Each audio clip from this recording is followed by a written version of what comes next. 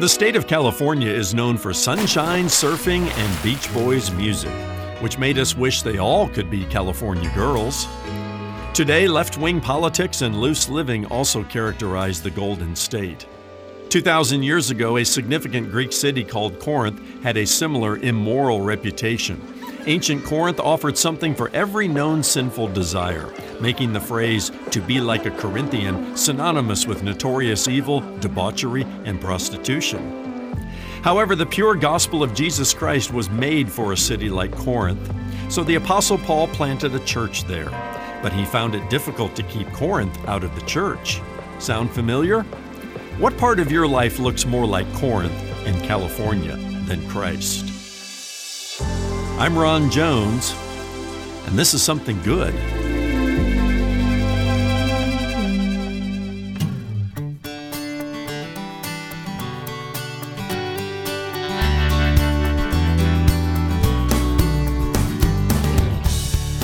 Let's talk about love on this Tuesday edition of Something Good with Dr. Ron Jones. Hello, I'm Brian Davis. Thanks for stopping by. Well, the Corinthian church had plenty of problems and plenty of questions. Questions about the gift of speaking in tongues, about eating meat offered to idols, about divorce and remarriage. In 1 Corinthians, the Apostle Paul offers a practical response to these and other issues.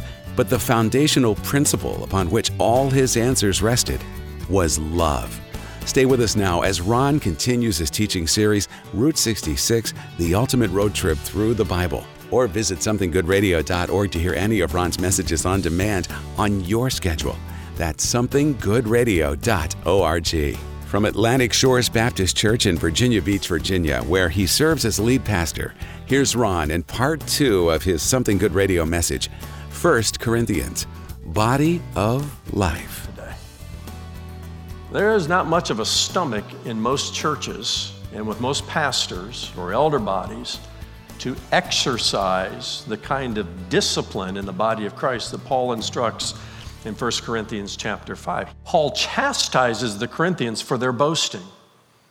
And here's how the boasting sounds today. Well, we're open for everybody. We're liberal, and we're this and we're that. And there was some of that talk in Corinth. And Paul chastises them for their boasting and then highlights the seriousness of the matter by saying a little leaven leavens the whole lump. A little leaven leavens the whole lump. We should take sexual immorality and any sin in the church for that matter. Sexual immorality is no more gross sin than gossip and slander and backbiting and divisions and all of that. We should take it seriously and understand a little leaven leavens the whole lump. It can easily destroy a church. In chapter 6, Paul uses his apostolic authority to address another disorder in the church. Apparently, believers in Christ were filing lawsuits against their own brothers and sisters in the Lord. And Paul says, in effect, how dare you do this? Why are you doing this? If you think about it, you might have a dispute or a conflict in your own, family. Would you ever sue your physical blood brother or sister or your parents? No, you work it out like a family. But, Brother Bob over here was suing Sister Susie over here, and Sister Joy over here was suing, Brother Peace over here. There are lawsuits flying across the church. And I love again how when the church goes low, Paul goes high. He says in chapter 6, "Do you not know that the saints will judge the world? And if the world is to be judged by you, are you incompetent to try trivial cases? Do you not know that we are here to judge angels and much more than matters pertaining to this life?" He says, listen, you're going to be the judges and arbitrators of fallen angels one day. Can't you resolve your conflicts here on earth within the body of Christ and the family of God? Believers should arbitrate their conflicts within the Christian community, believer to believer. That's the instruction in 1 Corinthians chapter 6. The Corinthian church was a messed up church. It really was. Okay, understand from where they're coming. Their journey towards sanctification was maybe longer than those in the Jerusalem church. Paul ends chapter 6, this section on body life disorders, by returning to the subject of sexual immorality, encouraging them to flee from it, he says, because the body is not meant for sexual immorality, but for the Lord, and the Lord for the body. And the apostle, again, elevates the Corinthians' understanding of their physical bodies by asking, or do you not know that your body is a temple of the Holy Spirit within you, whom you have from God? You are not your own, for you were bought with a price. So glorify God in your body. In other words, don't act like a Corinthian. Don't visit the temple of Aphrodite on Friday night and engage in gross sexual immorality with this body of yours that is now the temple of the Holy Spirit. Still with me? Amen or oh my? Yeah, this is a tough letter, isn't it? Well, in chapter 7 through the end of the book, Paul begins to address some of the questions that this young, somewhat immature body of believers has about body life. He exercises his apostolic authority in doing so. And in chapter 7, he first addresses issues relating to marriage, divorce, remarriage, singleness, celibacy. We don't have time to dive into all of that. That's a fair question, and a question that people even have today. Oftentimes, people ask, Pastor, what's the church's view on these things? What's the biblical view on these things? And Paul encourages the Corinthians in various situations to live as God called them to live. In chapters 8 through chapter 11, Paul then addresses the matter of Christians exercising their Christian liberty. What do I mean by that? There are some matters that are not black or white. They may be a little bit gray. You have the liberty to do this or not do this. And people have different views on things. For example, back then for the Corinthians, the question was should Christians eat meat in the marketplace that was previously offered to a pagan god in the temple? You see, at the temple of Aphrodite on Friday night, they had a big old celebration there, a worship experience, they called it. The temple prostitutes were there. There were animals that were sacrificed, and worship was engaged to the pagan Greek gods. And some of that meat was left over, and they took it into the marketplace the next day, and it was actually the cheaper meat, less expensive. And so if you went to the grocery store the next day, you could buy this for, $5 a pound, or this for $3.99 a pound. Only this over here, was meat that was left over that was offered in the temple the night before. Should a Christian do that? And Paul argues, meat is meat. Doesn't matter, meat is meat. And some people may be bothered by that, and other people not bothered by it. But you, as a Christian, need to exercise your Christian liberty to purchase that meat carefully.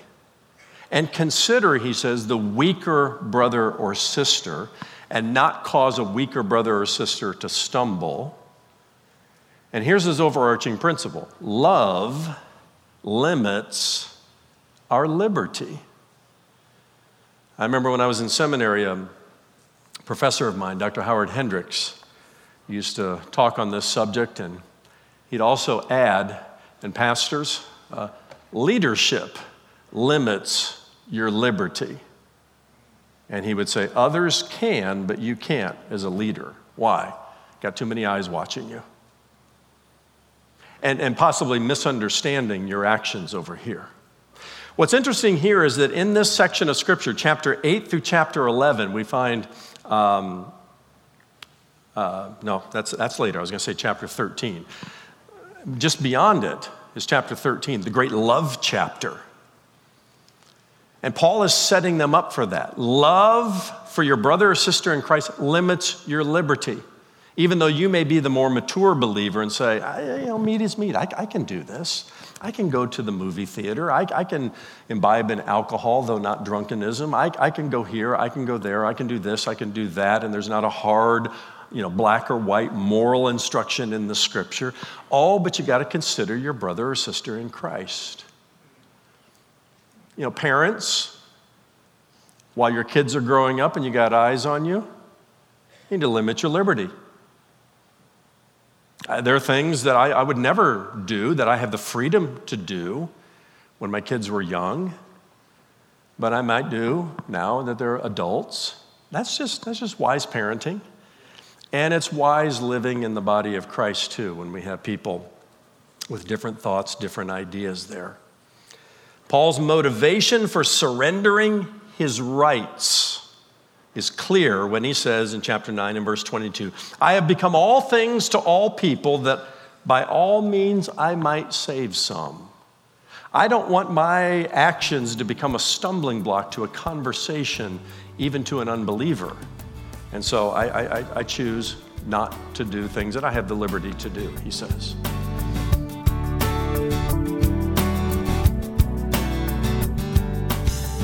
We'll return to Something Good with Dr. Ron Jones in just a moment. To listen to any of Ron's messages on demand, please visit somethinggoodradio.org. And while you're there, make sure you access the Something Good digital library with more than 500 hours of video and audio teaching from Dr. Ron Jones. Search the streaming library by scripture or topic and find answers to your Bible questions and grow in your Christian faith. Again, that's our Something Good digital library at somethinggoodradio.org.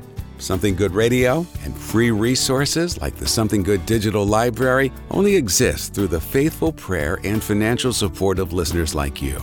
Today, as you give, we'll give you access to an ebook written by Dr. Ron Jones that goes along with his 7th road trip in his current series, Route 66, The Ultimate Road Trip Through the Bible. This digital resource covers each of the 13 Pauline epistles. Donate online at somethinggoodradio.org. That's somethinggoodradio.org, or you can mail your gift to P.O. Box 6245, Virginia Beach, Virginia 23456. You can also call our offices at 757-276-1099. Well, Ron will join me in studio right after today's message, so stay with us. But first, let's tune in to the second half of today's Something Good Radio message, 1 Corinthians, Body of Life. He also urges us to consider the glory of God. In chapter 10 and verse 31, he says, so whether you eat or drink or whatever you do, do all to the glory of God. Now, he transitions to the subject of public worship in chapters 11 through 14. And during that time, keep in mind, he inserts this great chapter on love. Everybody knows 1 Corinthians 13.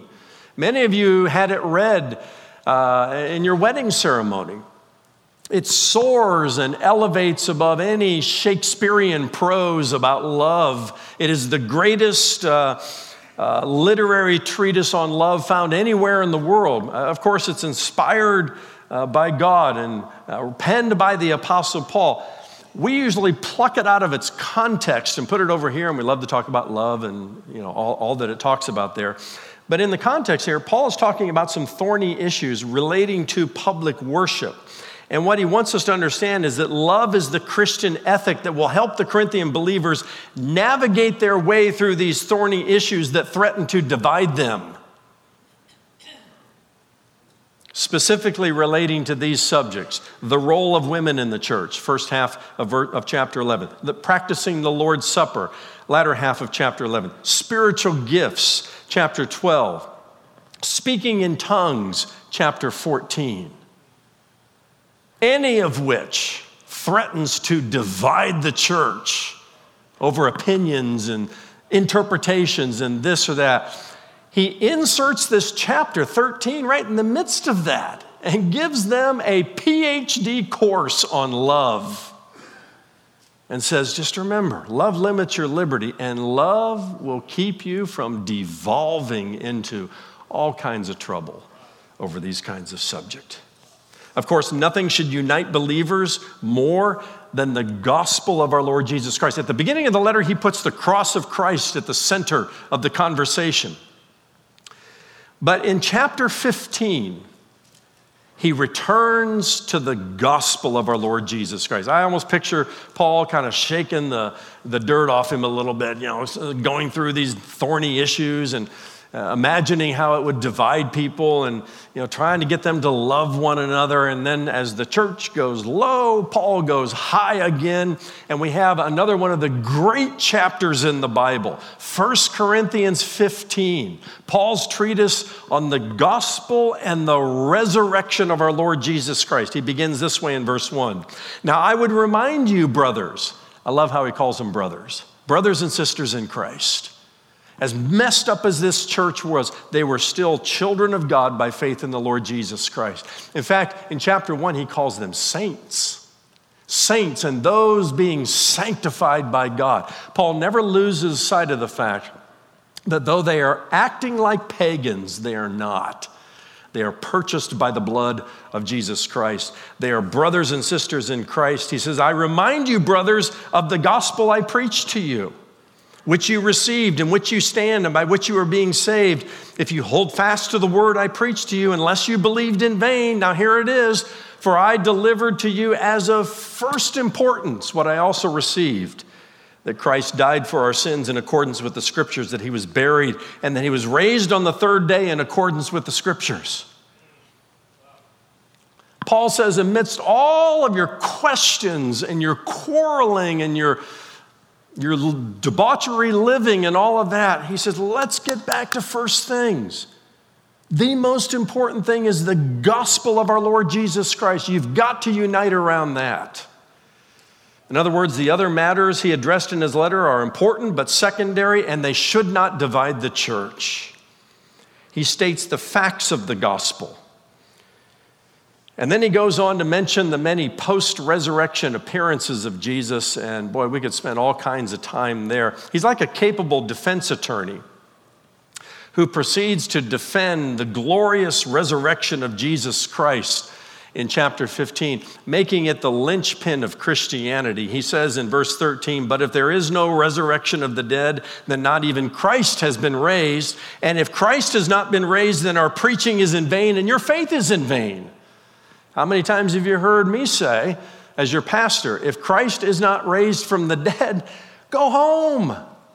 This is a fool's adventure. But we went to the empty tomb in Jerusalem, and if you go with us next time, I'll take you there.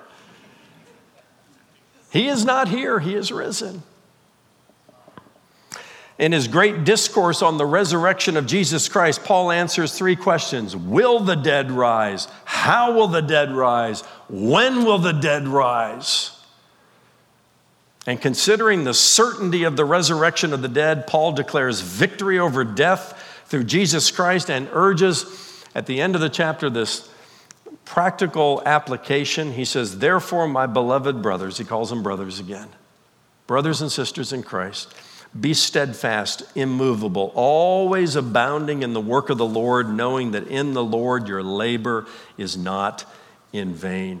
You know, when Paul goes high and soars and circles the Milky Way theologically, it's never far from practical application. In light of all this, always abound in the work of the Lord.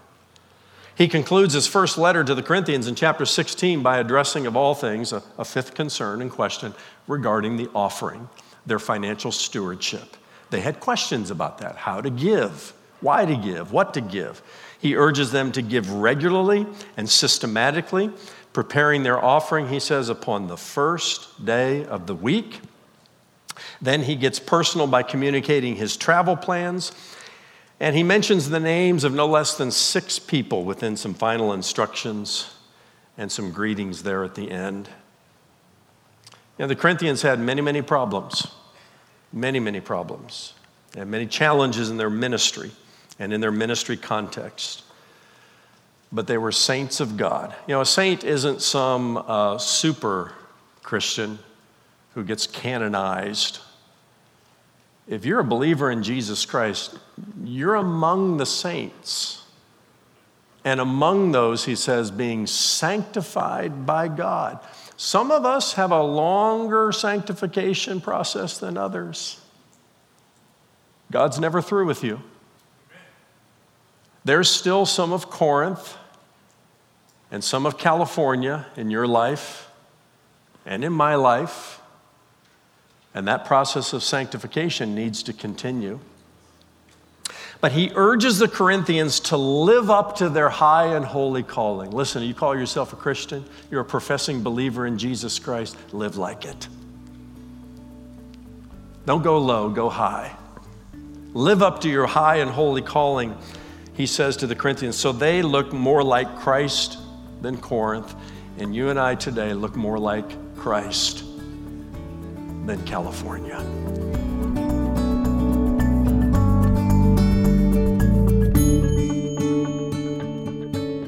Thanks so much for joining us for today's Something Good radio message, 1 Corinthians, Body of Life. And Dr. Ron Jones joins me here in studio. Ron, you covered a lot of ground today in a relatively short amount of time, but one common theme throughout is this idea that love limits liberty. I wonder if we might talk about that a little further. Sure thing, Brian. Happy to do it. Let me start here. If I love you as a brother in Christ, if I'm truly walking in biblical love, I will consider you to be more important than me, your needs to be more important than my own. You know, in Philippians 2 and verse 3, the Apostle Paul writes, "Do nothing from selfish ambition or conceit, but in humility count others more significant than yourselves." So when I talk about love limiting liberty, I'm directing us away from self and towards others, both to the needs of others and sometimes to the actual requests of others. For example, if a Christian married couple wants to have a glass of wine with dinner in the privacy of their own home, well, Christian liberty clearly allows for that. But what if they have children who are old enough to maybe misunderstand what's happening?